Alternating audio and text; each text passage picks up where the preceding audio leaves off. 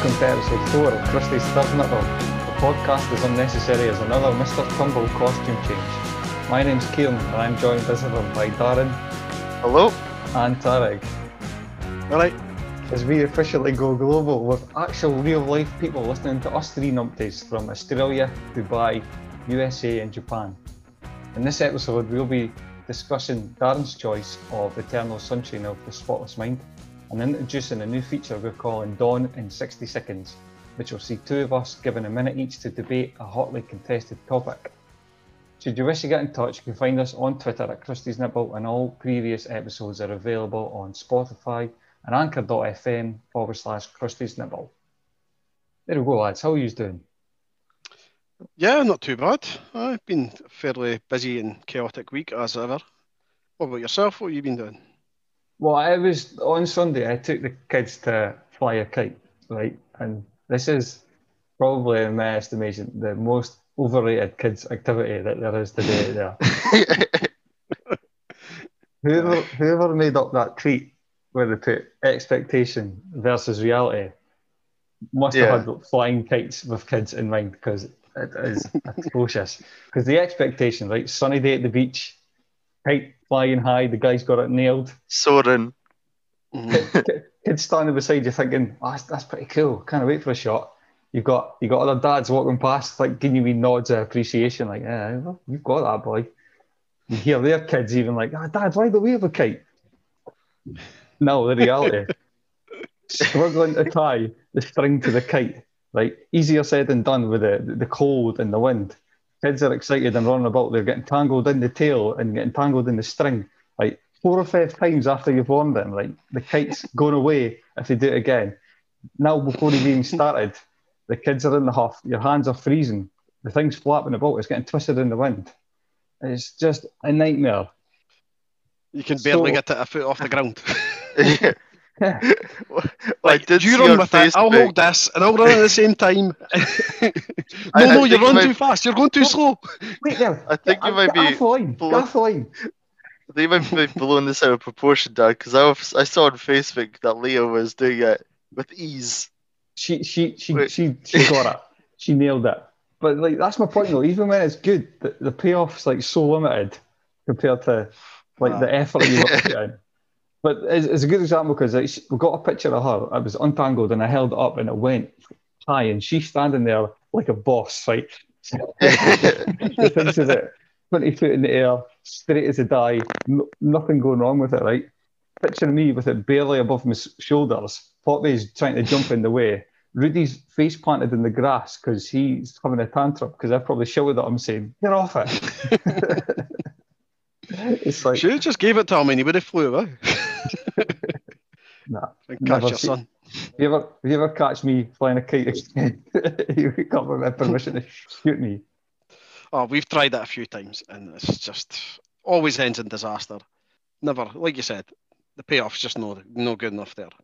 That's terrible. No way whatsoever. So yeah, I had quite a dodgy week as well, if you want to say that. So, as I said before, got all these women in my house, 3 daughters, my wife and my mother-in-law. So I think it was last Saturday or Sunday. The kids have been watching Just Dance on YouTube quite a lot of the time. Which is stick up on the TV and they'll copy the moves and stuff like that. And, so that's the computer they've been getting game. The computer game, but they've just been watching the videos on YouTube and they just like to copy them and stuff. So, which is great, and they were getting a few of the moves. So we had a wee in the cupboard, so we thought, right, let's go and dust this off and we'll get it all set up and we'll actually get the Just Dance on. So it was me against all the ladies. Okay, so I kept saying, right, I've got to beat the girls, So we're going for it. And as I was going for it, everybody was meant to stay out of my way. But what happened? One of the twin girls got up, ran to go to the toilet, and I managed to punch her square in the face. Black guy, wee cut underneath it, disaster. I was waiting on the cops coming chapping on the door. So I was like, this is a nightmare, man. So I let her. Well, she calmed down. She was fine. There was no real lasting emotional damage, I don't think.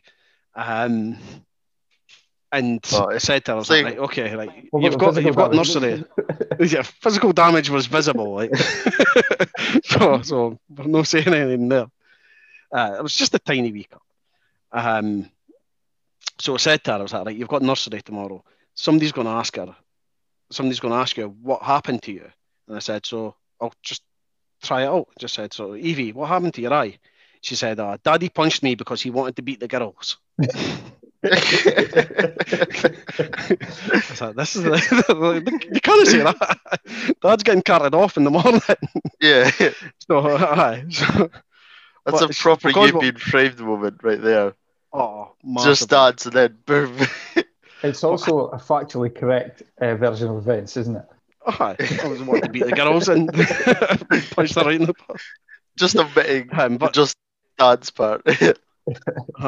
because we laughed at it, she just kept saying it. So I'm not sure if she did say it to anybody in nursery. I didn't get any looks from the teachers at drop off or pickups. So that I was think that was they're fine. fear.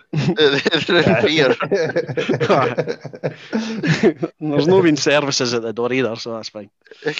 And Evie's back on the side. We're back being mates. I'm not punching her in the face, so she's all good. I think she's on one back. Yeah, definitely. Apart from that, I've just been having a good bit of fun with my Polish mother-in-law as well. Oh, yeah. I can't remember if I mentioned her trying to use Alexa. No, No. no, you've not said that one. No. Right, so I sit upstairs when I'm working away in my bedroom, and it's my wife, she's away and the kids are away to school and whatnot. So it's just us two usually in the house, and she plays. We can get the Polish radio on through Alexa. All right. But with Viesha's limited English and the words that she knows tend to still be like ass, shit, fuck. the normal, or please. So I'll be upstairs working away, and all hear her saying is, Alexa, Alexa, you there? Alexa, please, radio. Alexa, stop being ass. Ass, radio. So I'll hear this going on for a wee while, just peeing myself laughing upstairs, and then I'll just go onto my phone on my app and just play it for her because it just gets sad after a wee while. She knows So, she yeah. thinks verbal abuse is how it works. Yeah. So it's Paprosha, Alexa, please, radio. I don't give her enough credit. She's taught herself English and she has done really well, and she can speak quite well. But it's just when these moments come up, you've got to love it. Oh, Yeah. You'll miss them when she's gone. Oh, definitely. Well, yeah, that's been more or less my week between that and watching loads of other different things on the box. Well, Well, I finished. Preparation for this podcast. I finished watching this series with Leah, my wife, and it's called Little Fires Everywhere. It was on Prime Video, and honestly, it was pretty shit. It was. It's an adaptation of a book. Reese Witherspoon plays like the head of this family, white family in the burbs. This kind of, she's got 4 kids. Her oldest daughter's the head cheerleader. Everything's kind of sunshine, white picket fence, all that jazz. Oh. And then the first episode skips to the very end, and her house is on fire, and it all kind of plays out as a whodunit. And she turns out to be a pretty nasty piece of work. And to me, that's the only thing that kept me watching it, because it's like you want to see people who are just absolute bitches get their comeuppance, don't you? So other than that, it was terrible. It was Leah's choice, and I sincerely hope that our next choice isn't going to be any as bad as this. I wouldn't even recommend it. See if like you and your wife or your girlfriend sitting there looking for something to watch, and this comes up. Honestly, just go to bed. Don't watch this. Right. It's a pass. What's it called? What's it called again, just in case? So Little Fires Everywhere. Can I recommend that to people I don't like? Yeah, do that. It's so heavy with the metaphors, it's clumsy. It's overacted, and I think we've already given it too much airtime. Sorry, the only notable thing I did this week was watch Groundhog Day with Bill Murray. Yeah. And the movie was just the same repeating day over and over. I really love that movie. It's a classic. I've seen it like 3 or 4 times before, so there's nothing more I can kind of say about it that hasn't been said before. But it's a lovely film, and I love how it just kind of goes through a whole range of emotions that the whole movie. And you really wonder how long has he been doing this, because he masters like several instruments. He knows everyone in town's names and backstories. He can taught himself French and stuff like that. It's just incredible what he kind of does and masters in that time. But yeah, definitely a funny movie. Oh yeah, Bill Murray at one of his best. Like he was brilliant in that film. Absolutely brilliant. He's always a winner. I've seen him a few times, but I've actually seen him where I've been in the same room as him. It was at my cousin's wedding was at the Canusi Golf Hotel. And Canusi's basically where I've seen him. Canusi in St Andrews, when he takes part in the kind of pro-am Alfred Dunhill golf events. There was one day I took a day off work and my mate just took a few tins down there and followed him for a few holes. He's just hilarious. But in the hotel, so we're at the wedding and there's word gets out that Bill Murray's next door. Bill Murray's next door. So we just take off and bomb through, and he's sitting there with his suit on, no socks, no shoes, with like just a glass of whiskey on his own at a table. The room's practically empty, and he's just sitting there. Well, he gives us a nod, and I'm just like, yeah, I'm not gonna disturb you. Be on with your day, good sir. Definitely. Christ, that would have been so hard not to go across and just Bill Murray. You don't want that to be your introduction to a legend, do you? Your name? Nah, definitely not. Especially with comedians or like comedic actors, it's kind of hard not to say one of the more famous lines right at them. And they're like, I've heard this a million times. Please just shoot me. Oh, man, what a legend. Have any has watched Taskmaster? I haven't, no. No, but you've spoken to me about that before. That's where the comedians get given tasks. Yeah. I've just finished the first season, and it is hilarious. It's just brilliant. Greg Davies is the Taskmaster, and he gets like 5 different comedians on each season, and the tasks that they get are just crazy. It's like they've got a bathtub full of water, and they've got to see who can empty it in the quickest time possible. And some of them will just jump in and just chuck the water out, or run about this house and grab as much as they can and throw it out. And they get a big block of ice and they've got to try and melt it as quickly as possible. And some of their ways of doing it is just hilarious. So they had Tim Keyes, Frank Skinner, Romesh. Who else was on it this season? They're making Romesh again. Yeah. Romesh and Josh Wickham. A bit of a stalker. Well, I just started on this and they popped down. I was like, oh, that's pretty decent. Why not? We're meant to be Romesh. Oh, exactly. I seen he shaved his beard and everything. I was like, oh. What did you think? Did you? I was just growing mine as well. But no, Taskmaster, hilarious. Definitely, give it a bash. That's a recommend. Channel 4. Yeah, it's on. It's like and Dave. Maybe 10th season. Mm-hmm. It's on. Yeah. It's just been picked up by Channel 4 in the last couple of seasons. One of our friends, Stealth, he was raving about it previously, and I was like, no, I'm not really that fussed about it. But once I started watching one, that was me. I'm hooked. Dave, or just all 4 or more 4 or whatever. Yeah, I think they're on both of them. Yeah. Aye. Okay, I think we should get on to our new feature called Dawn in 60 Seconds.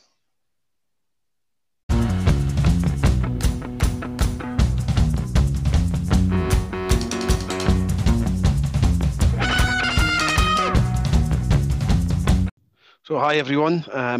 We've got a new feature for you, and it is called Dawn in 60 Seconds, like Kieran mentioned.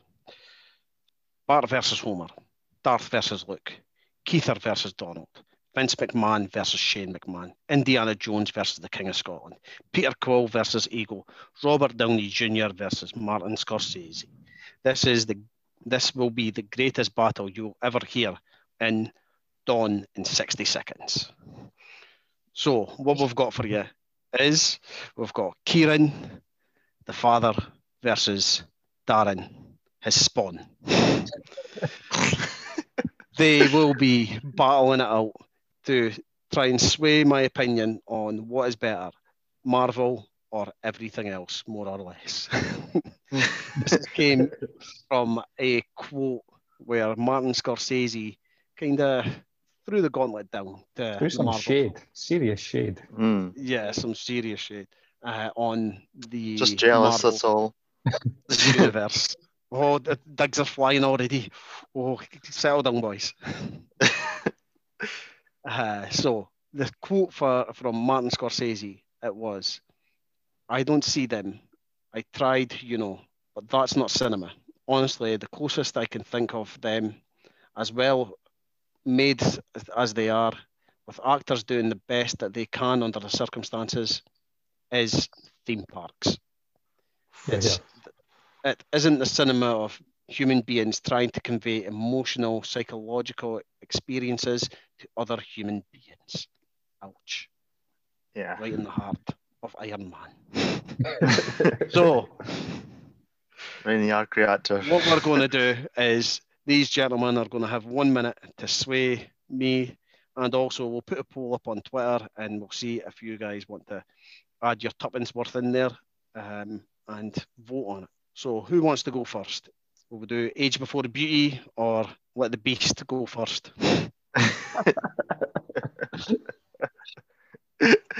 Well, I'd like to think I win the beauty one, but it's up to you, Tarig. You're the host. I goes without saying. Yeah. Yep. So we'll let the young man go first. Okay. Okay. Yeah. So Darren.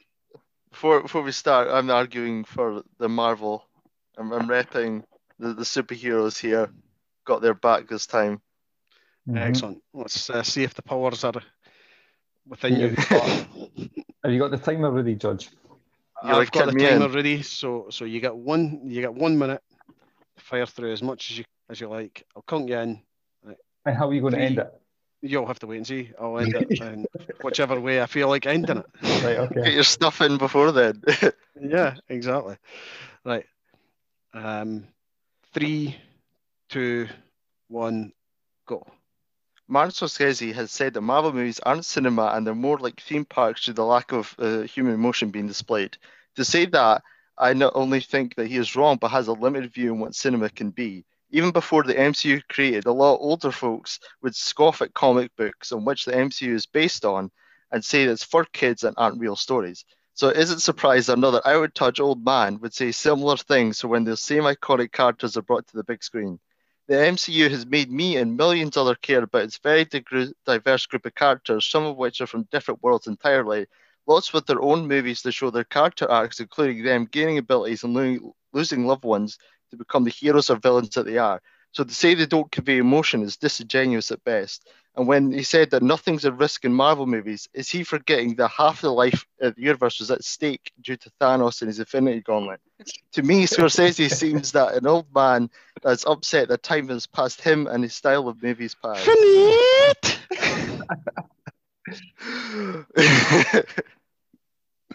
Good work, Darren. Good timing. Yeah. So, was that your turn? That was done, yeah. Yep. Oh, okay, now. Oh, timed up very well. Right, some really, really excellent points. Yeah, some good points. I like that. Made some good points. Excellent. So, Kieran. Count me in, big man. We'll count you down.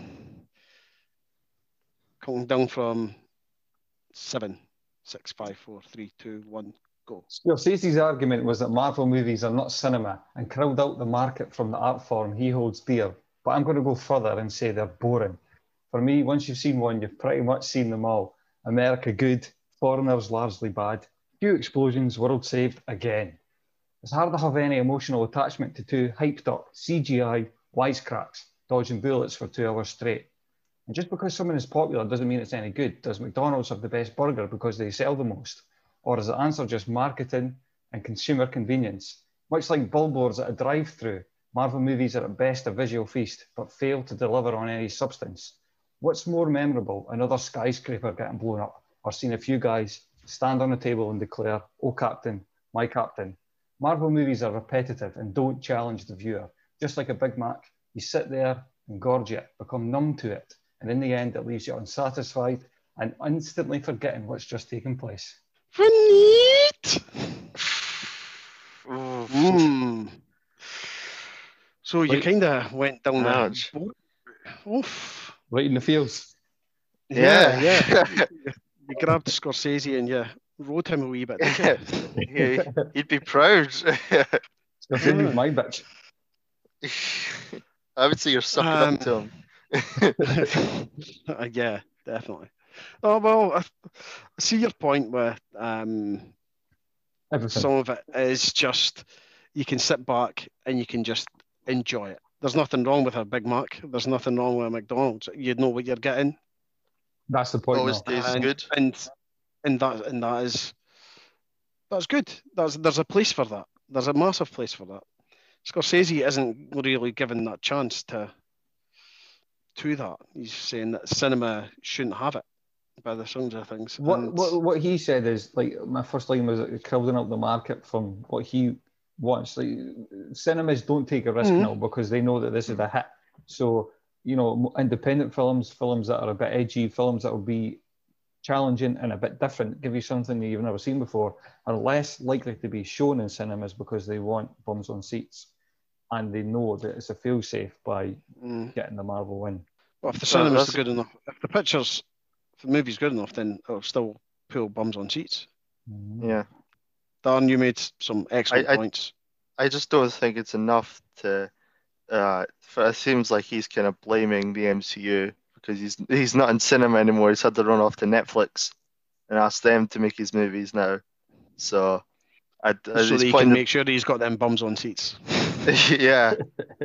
You know, with Netflix, it's like guaranteed. It's not much of a risk. You're already kind of paid for it there. You know, you don't have the box office risk. So I think it's a bit much for him to point the blame behind Netflix of big bad Marvel or Disney. Oh, definitely. They've got a big target on their back. The multi-billion pound industry that they are. The target on their back. Scorsese never seems to get hit during the film. Just keeps getting. Scorsese kind of got an empty. He got an empty check with his last film, The Irishman. Pulled out all the stops. Joe Pesci back in and all the big names, and yet it was still pretty flat. It wasn't one of his best. It wasn't a shite. It was good, but I would probably say just above average for a Scorsese movie. Talk about relying on CGI. The Irishman actually was relying a lot on the de-aging effects of half its cast to make them look young. So, it's okay when it works for them, but not when it's working against them. Right. Okay. And the fact that he said that it's not emotional. I know a good few people who were crying at the end of Avengers. Yeah. Okay, I'll ask you a question. Were they all above the age of 7 or below? Yeah. I personally had a tear in my eye. I was just like, or even you see that Marvel, you see that Marvel doesn't. You see, Marvel plays it safe, and cinemas play it safe by them. But you got one of the best movies, Guardians of the Galaxy, taking Z-list characters by actors that, you know, it wasn't really well known, like Chris Pratt before he became a household name. He was on Parks and Recreation or something like that, if that's what it was. And literally, I hadn't heard of that show before I knew Chris Pratt was in it after all the Guardian stuff. So that's taking a no-name comic title from like 30 years ago and put all the trust on James Gunn. like just the director wasn't a corporate machine. And that's actually one of the saddest moments when well, spoiler, I made that mistake last time. When Groot sacrifices himself and says that we are Groot. So they've made efforts and different types of, even Ant-Man, that's a heist movie, even though it's a superhero one. It's not just always the same, and all the Thor ones, they're different every movie. Yeah, So and in the next movies that they're going to be doing, they've got thrillers, they've got horror. They're trying their best to push the ball and dominate all other aspects of the theatre, so that there's no horrors. Everyone's going to go and see the Marvel horror.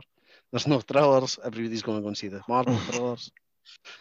And you can see that so two ways, yeah. that's kind of adding into Kieran's point. But Still a risk, though. Yeah, let's all be truthful here. There was never any chance that Kieran was ever going to win this with me. Have you made your ruling? My ruling was made before we even decided this. I love how we haven't even had one go at this. This is our first take, and there's bias already. All the costs. I think next time at least I gave Kieran the full minute. I was going to just chop him off after 10 seconds. I think next time we will disqualify you from judging the next time. And maybe your dad will... So Darren is Darren's the Don. Darren is the reigning Don. Darren's the Don. Oh. Yeah, definitely. So all hail Don Darren. Please lift an innocent gun to Don Darren.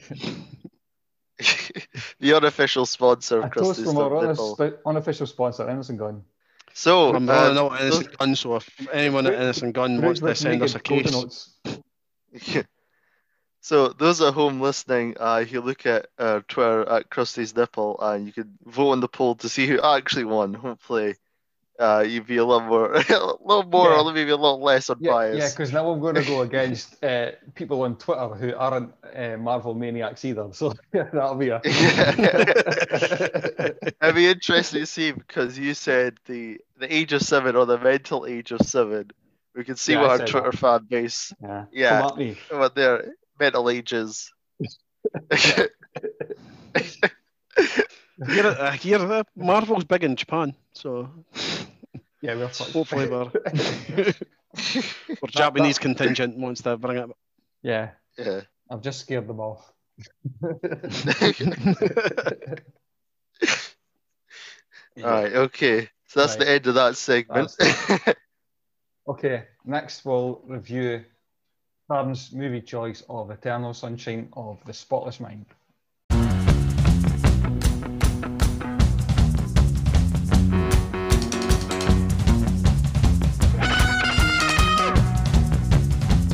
All right, welcome back. We watched a movie called Eternal Sunshine of the Spotless Mind, a movie about erasing memories. So we're here to tell you what we remember about it. Or did we forget? So it's a movie starring Jim Carrey as Joel, the kind of almost like a bumbling, kind of a clumsy, like what's that word? The opposite of I forgot. Oh, I messed that all up. You got a spotless mind. Yes, I do. Yeah, but it's quite into himself and Introverted, yeah, exactly. And his partner, Clementine, played by Kate Winslet, is quite the opposite. And so you first kind of meet them on this train together, and you see that, you just see immediately the personalities. You're thinking, because we know the premise of the movie, how can these people ever fit together in the first place? But as watching the movie, you realize all the dynamics of the relationship and realize that even though they're quite opposite, they're always like meant to be. But also in the movie, you find out what drove them apart. And so you later figure out in the movie that Kate Winslet has had enough and decides to go to this little rundown place in the middle of New York to get her memory erased of Joel. And so when Joel meets her again, there's just no recollection of him whatsoever. So the rest of the movie is him trying to understand what's been going on, and it's got like a non-linear setup, and it's a really good experience to watch. Yeah. So what did you guys think? Well, before we get too much into it, the film won the Oscar for Best Original Screenplay. It was out and it was released in the UK in April the 30th, 2004. Kate Winslet was nominated for Best Actress that year, but Hilary Swank won it for $1 Million Baby. Hilary Swank.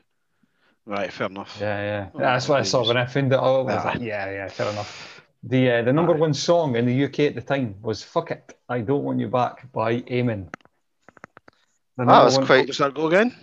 The number one song at the time. Oh, how does it go again? Aye. No, I'm not singing that. He's got a couple of bars. But that could be representative of the movie sometimes and their dysfunctional relationship. There you go. It's all meant to be. Yes. The number one film at the UK box office was Kill Bill Volume 2. Great film. And the number one film at the US box office was Man on Fire. Great film. Yeah. It was a good time to be around, was it? That was 2004. You know, post-Brexit vote, post-Trump. Pre-coronavirus. Pre-pandemic. Sure. Didn't know you were living. This was 16, 20. 20. Oh, good times. 20. Oh, 20. That was we were living together. We were living in a shithole in the city centre. It was our shithole. It was fine. I was 3. 2, 3, 4. Yeah. Good times. Good times. You had a nappy on. You were able to go about and shit yourself whenever you wanted. That's the dream. That's the dream, Dan. Less about me and you then, Tarig. Yeah, exactly. Yeah. Yeah, that was Let's all talk about the shit. film. I thought it was great. I thought it was really good. I'm actually quite disappointed with myself that it's took us this long to actually watch it and appreciate it. It was just, I liked how there was loads of different aspects of it that kind of brought the film along.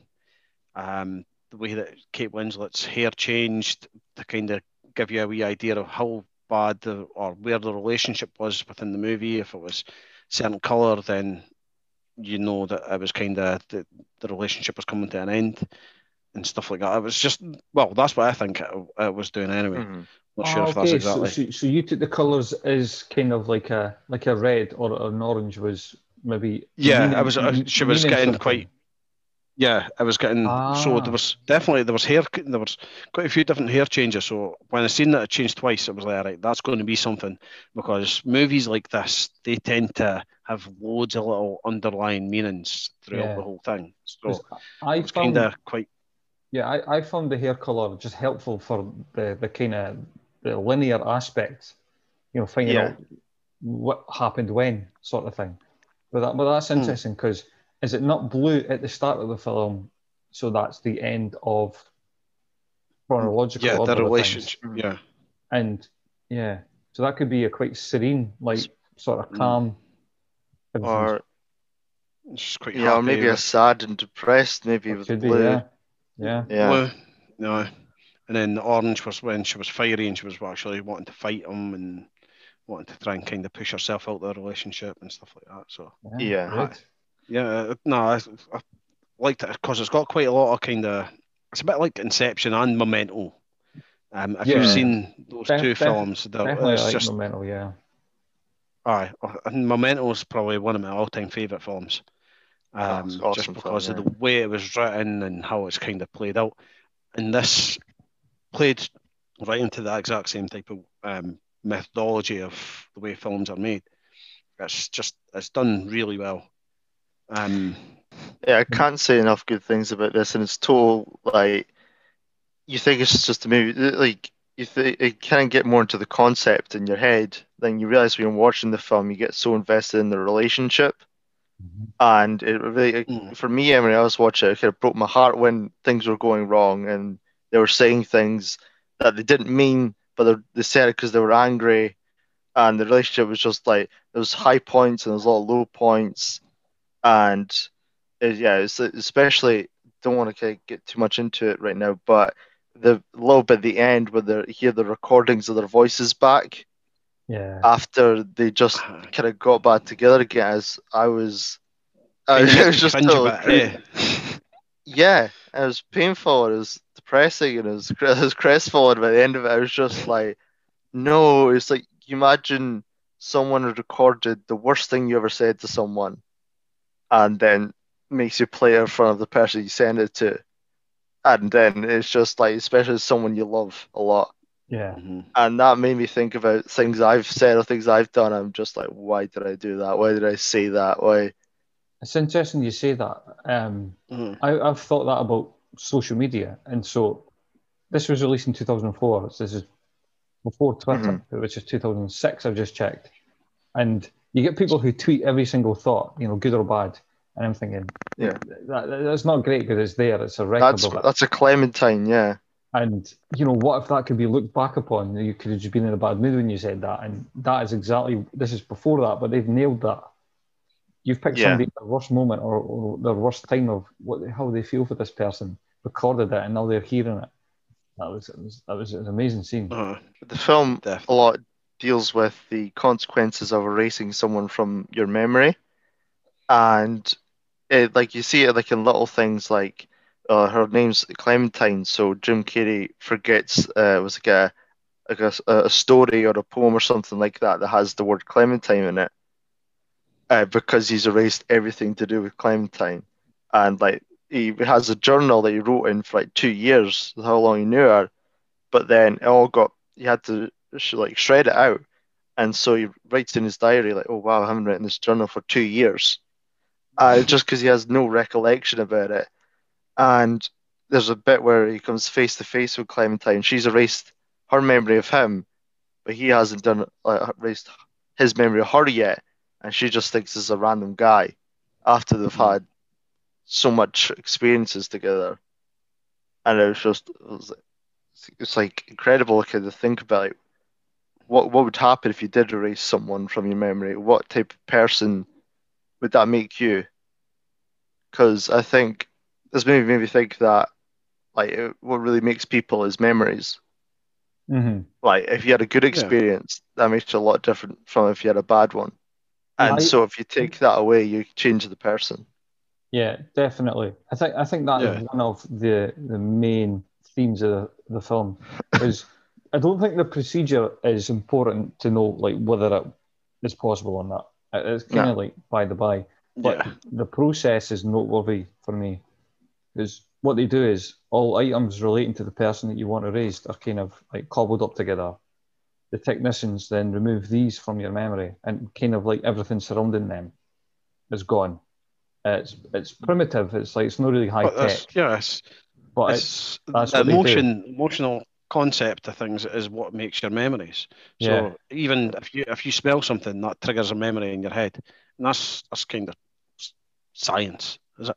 That yeah, if you go listen to a tune, it's going to bring you back to 2004 when you were partying the gaff, um, or it's going to do something else. And it's great how that's kind of brought into this, where they've got all these different.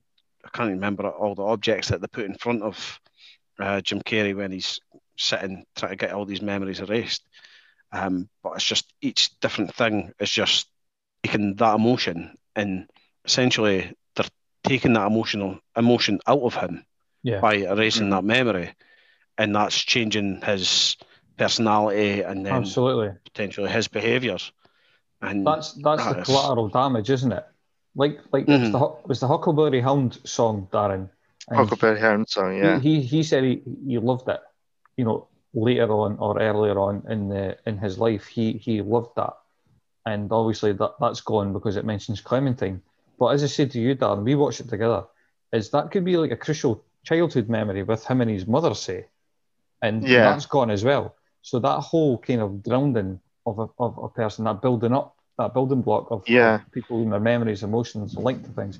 If you start cutting that away, the collateral damage is Hot. kind of like unlimited. Yeah. Like even if it didn't mention Clementine, if I had a moment with someone and I shared like a maybe a birthday or something, like just an old story with them or a funny story, and then that became like a bonding moment for us. If I were Mhm. to erase that, I would erase that memory as well because I shared that with her. Yeah. And it's like you said, the Hmm. Claro just completely wipes it out. No, it is done really well. Like, Mhm. That's why I think at the start of the film, like he, in particular, is quite socially awkward. He's like, Mhm. "Oh, this is why you don't look at random females in the face. This is, he doesn't really know what to say when she's like jumping and she's all over him on the train." And I just think it's because of these things, because all these things have because been he's had taken that out. all taken away. They're Yeah. brain Yeah. damaged. They're brain damaged, Mhm. and there's no doubt that could have been a factor. There's nothing to suggest that he was like that before the procedure. Well, the doctor No. says that when before it, he said, "Well, yeah, essentially it is brain damage." I liked how the opening credits weren't actually shown until after their first meeting. Yeah. So Yeah, it it was was a like long, long 10, intro. 10 or Yeah. 15, yeah, aye, until it kind of went up, and I was thinking, no, that's why they did it, because this was the kind of point where they've kind of stopped. That's the end of the film. The Mhm. credits Yeah. kind of came up, as opposed Yeah. to that's the start of the film. It's definitely more So obvious that this wasn't in a kind of usual chronological sort of film yeah, after seeing aye. that. Yeah. Another thing I read was that this is just a little tiny thing, but the credits also appeared and then crumbled away. Oh, like the memories. Like Yeah. the memories and the Right, hearts and okay. all that. Yeah. But it's Just funny you mentioned. Oh, go ahead, Tarik. go for it. No, on you go, mate. It's just funny you mentioned the house because that ended up because of like the efforts of like Elijah Wood and Mark Ruffalo and Kirsten Dunst. They end up like triggering old events in both of their heads again, and one of the memories is that house, and so they almost spent a night in the beach house, but Jim ends up running away at the start, but well at the start of the relationship, but later on in the movie, but later on in the relationship at the beginning of the movie, they're both almost like homing pigeons, like drawn to this beach and drawn to that Mm. the beach house, and there's something like I kind of like it as some kind of subconscious thing that you can't drive out with people. That So, if people are meant to be, they'll find each other again. mm. But when the house was all crumbling away and they're kind of sitting Mhm. on the deck, she says, "Come to this place," Montauk. Yeah, Meet me and in then Montauk. meet me in Montauk. And then as yeah. soon as he wakes up, he runs there. I was just thinking, I'm not sure if that's some type of, don't know, look Well, yeah. forward Well, or he's at the train station. And he's about to get his normal train to work, and he hears over the tannoy Montauk, Train to and Montauk then it's leaving. just like Yeah. it's like a switch in so his head. He's it's like, just a Yeah. trigger. Mm. yeah. It's like when Elijah Wood's on the ice and he's trying to replicate all the things Joel's done with Clementine. And I love how it just doesn't work because it's not the same person. It's not the same circuit. There's loads of variables that are changed. Uh, And so she like ends up saying like, oh, he ends up saying she's really nice. And that's like the one thing that Joel says about Clementine. And then that to her just awakens something in her. That's actually where And he fucks up. but That's a trigger, isn't it, yeah, for her? Yeah. yeah. but then he's saying you're nice. That's after he's had his memory wiped. So would he have actually said you're nice when he first met her? Yeah, I Maybe. don't, I Yeah, I don't guess know. so. I Because don't know. remember the train scenes right at the end of the film, Yeah, as I opposed think I to think the Mhm. them example of the actually word, meeting. I think the I, example of the word yeah, Nice. nice Yeah. works in the kind of opposite way. But but there I is a do think that the movie does have a point about repeated behavior even before or after Mm. the treatment. You see in Kirsten Dunst, she ends up falling in love with her boss at the Again, company that Minder wiped, and then the boss's wife says, "Oh no, you've done this before, but you've had the procedure." And so if you get someone under the same circumstances or have a trigger in their head, they'll do the same thing. So there's a big chance that Joel would have had the same behavior and said the same or similar kind of things Aye. and called her nice again. He's still the same, kind of the same person because after the wake, the memories in his head, he becomes the same person again. Mm-hmm. No. It's got a good concept to it, a really good concept to it, and also a lot of the actors in it. You've got the Riddler, you've got Mary Jane, you've got the Hulk, Yeah. you've got Carmen Frodo. Falcone, you've got Elijah Frodo. Wood from Sin City. Yep, Frodo. So yeah, a lot of good actors. Don't I try and bring this at Marvel because this is exactly this is exactly the opposite film from Marvel. We couldn't sit and talk for this long about a fucking These Marvel actors film. went from there to there. To stardom. No. But another kind of standout moment to me is when Kirsten Dunst realizes she's done this before, and just how scary would that be? Because she's not aware she deleted it, and just how scary would that be to find out you've deleted something, but you don't know why you've deleted it, and you're like, what else have I deleted in the past? Maybe if I can't even trust myself to wipe something from my own memory, what can I trust? Who can I trust? Are any of these people actually who they say they are, or am I who I think I am? That's funny because the three people who we know have had something wiped. Mm-hmm. So is it Joel, Clementine, and Kate Winslet's character? Yeah. Kirsten Dunst said this was one of her best performances in this movie. Is that right? Yeah. Sorry, Kirsten Dunst's character. Yeah. And so Clementine maybe hears about it and goes ahead with it. Joel does it because he knows that she's done it. To get back at her, yeah. Yeah, so he's kind of like aware of it. Even during it, he's aware of the procedure. Do you think that it happened to Kirsten Dunst's character like with her permission, or? Oh yeah, no, I think you heard it in the. I think she was just like such a mess at work, and she couldn't like handle her love for her boss that she just willingly went through. She didn't have any other choice. Yeah. Really young and impressionable, so if the doctor tells her to go ahead and do it, then yeah, probably. Oh, it saved his marriage, didn't it, for a while? Well, he himself has got definite kind of like advantages to doing the procedure. Yeah, still and just Kirsten Dunst is smoking hot too. She is. And this is for Kirsten. Kate Winslet looks really good in this too. There we go, 2004. Just on a wee side note there, sorry. Was it? Not such a good time to be 3 years old.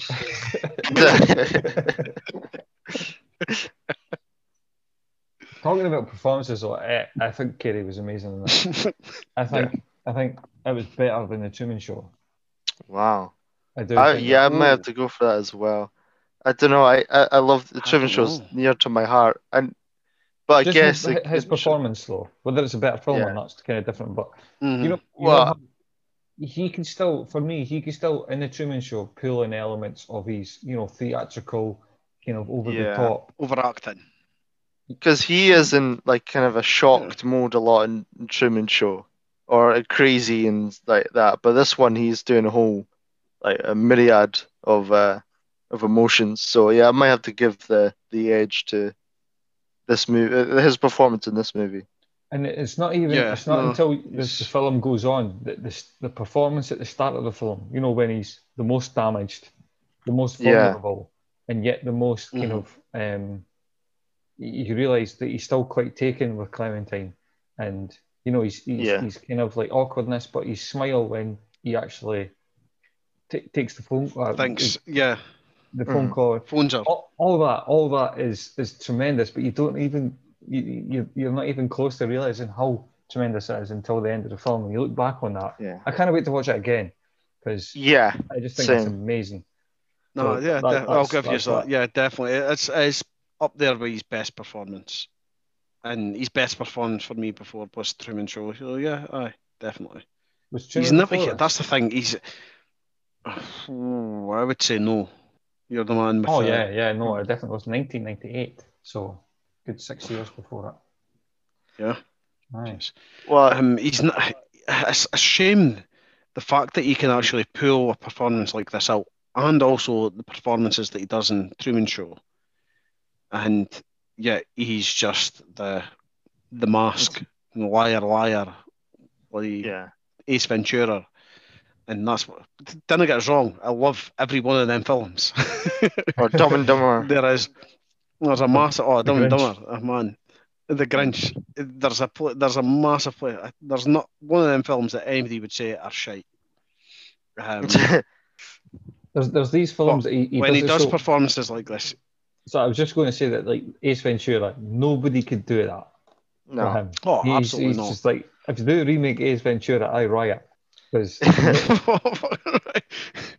nobody could do it. That time has No. passed. Yeah. Definitely the Is twist there of that anybody out film as there? well. There's nobody out there that would even attempt to do Jim Carrey remakes. Is there? Aye, it's crazy. I think there was a Mask sequel or something like that, or a Yeah. Was it not a child or Yeah. something? Was it not about the dog? The dog, yeah. I Yeah, named Something my I'm sure it was dog. about the dog or a child. Yeah, it might be. I named my But dog after pointless. the Mask's dog, Milo. Cheers, Lily. yeah. But yeah, again, he did kind of surprise me in how kind of I don't know, he's just kind of he's balanced.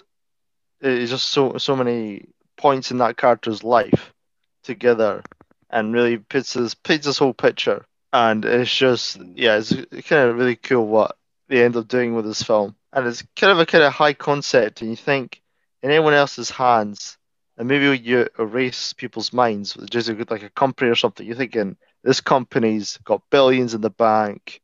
It's everywhere. You know, it's got a big skyscraper. It's all high Yeah. tech. And this movie is just kind of a rundown place run by kind of these idiots, really. You know, it's just Easily distracted, I would say. yeah. Just, yeah. It's definitely got a big concept of Black Mirror. It Mm. had a kind of Black Mirror feel to it. That, I mean, the fact that they can erase your mind, your memories and stuff like that, yeah, and how dark it could go, Yeah. and how dark they want you to look into this. And so it's a movie that makes you think, and I love movies that make us think. I've just not got a wife that likes to watch movies that make you think. Yeah. We also But- love Marvel films. Yeah. They make you think, mate. But see Oh, Black yeah. Mirror though, if Black Mirror was to tackle this, and I'm sure it has, it would be the pristine office. It would be the high tech. Yeah, it's environment. done similar because in the episode, well, spoilers again, White Bear, they wipe that character's memories and then torture her the whole episode, you know, and like they repeat Sick the. Is that the one? Yeah, I where, did say spoilers. is that the one? Is but not for me. that the one where everybody's holding their phone all the time? Yeah, yeah. Oh, that is horrific. That one. I think the ending of that is. Whoa. Have you not watched Black I've not Mirror seen it. yet? I won't say told you, what. I've watched a couple. I won't say what the ending is, but for me, yeah, the actual episode's quite tame, I would say. But when you realise what's been done to her, oh man, I can't think of anything worse. No. Is that the one with the kid? Well, there's Where a the kid mother involved. controls what the kid sees it? No. That's a different one. No. Because That's that's like kind of got same aspects to this, where there's She wakes up in a she wakes up in a chair and then leaves the house, and nobody interacts with her, but everybody's kind of staring at her and recording her with the phone, and That's so it, yeah. she has to kind of figure out what's going on. Why is everybody just What's looking it at her like called? that? White Bear. White Bear. It's one of the. Earlier seasons, That's definitely. early, yes. Series 2, episode 2. Definitely an iconic Cool. episode. We could probably just fill an episode of it, favorite Black Mirror episodes, or going over one in detail. But back to Eternal Sunshine, I really like the ending is quite bittersweet because after they get back together again, there's hope. But in Kirsten Dunst kind of kamikazes everyone by sending everyone their tapes back and all their items and stuff. And so, right when Winslet and Katie are back together again, she plays a tape of her shouting and screaming at him, and he plays a tape of him just like laying into her and everything. He says he doesn't like about her, but now now he's saying he does like about her, but she's like, well, how long is that going to last before you're saying these same things again?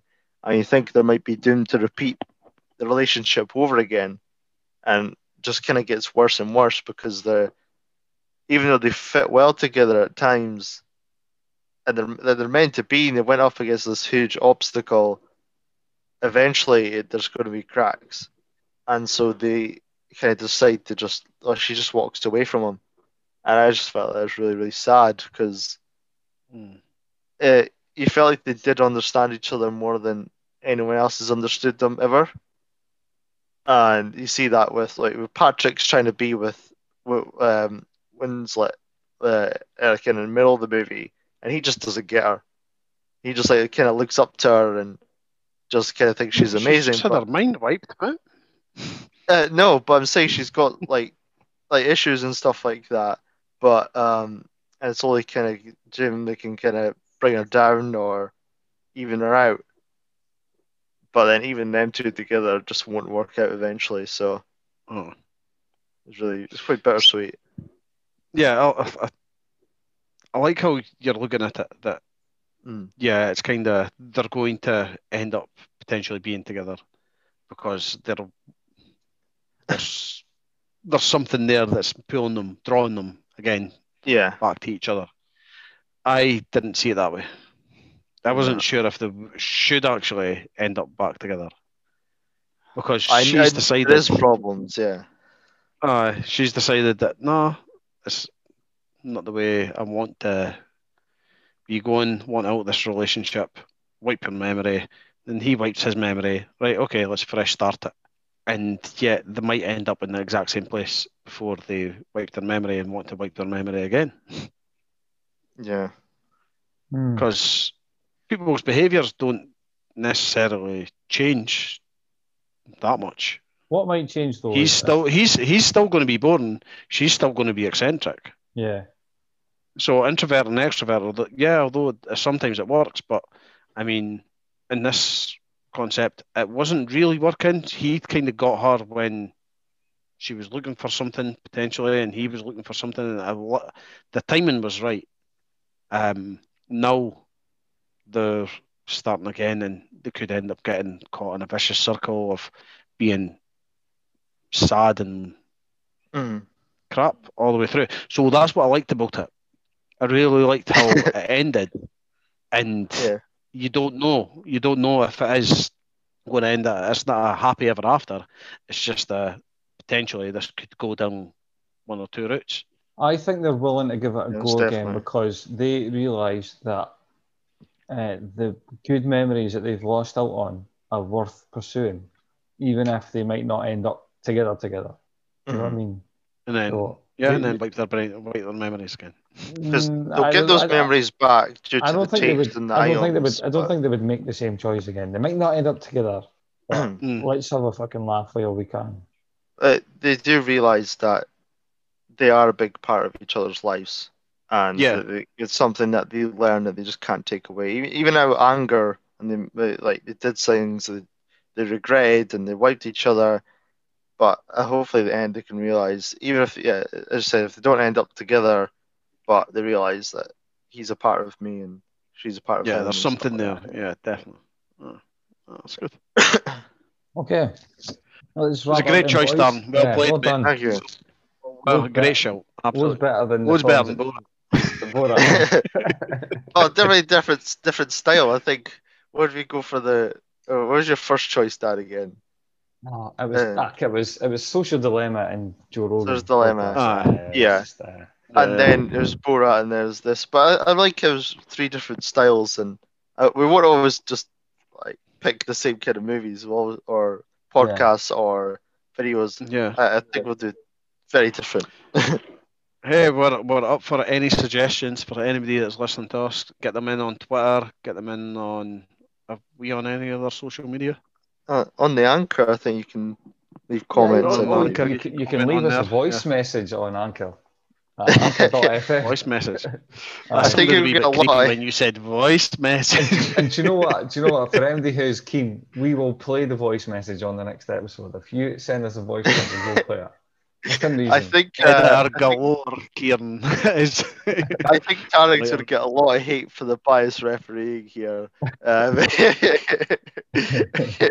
lot of Scorsese Bring on fans. the hatred. You want to curse him out? We're here for you. Okay, right. Next week we're going to speak about Get Duked. It's a kind of British film of black comedy. 4 guys have to take the Duke of Edinburgh award. They have to go in the Highlands and navigate their way through the hills and so on. And I won't go too much in it, but hilarity ensues. And we're going to have a guest on next week. My mate Connor is going to come on because he's watched this film, he's raved about it for ages, he's written about it, and he's interviewed the director. So I think that's So definitely going to ask him about how that interview went and what his thoughts on the movie are. Yeah, definitely. So I'll definitely ask him what he's drinking. Hopefully he's drinking a handcrafted innocent gun. Our sponsor's better be as good as this. When we're doing the sponsor spots, we better be doing as much loving care as we do the innocent gun. The sweet Spot. nectar. I'm just showing all sponsors how sweet a segue we can make into any type of. Kieran, how's your shiny head going? It's a lot better now. We've had Any wig companies? My shiny head feels a lot better now. We've had 2 tins of innocent gun, the brewed with naked golden oats, crafted in Scotland. This delicious sweet nectar. Send me a case. See, Dan, Yeah. we've got this in the bag. Yeah. The Thanks sponsors, everyone the for sponsors are listening. flocking. Okay, it's a goodbye from me, goodbye from they two. Right, see ya.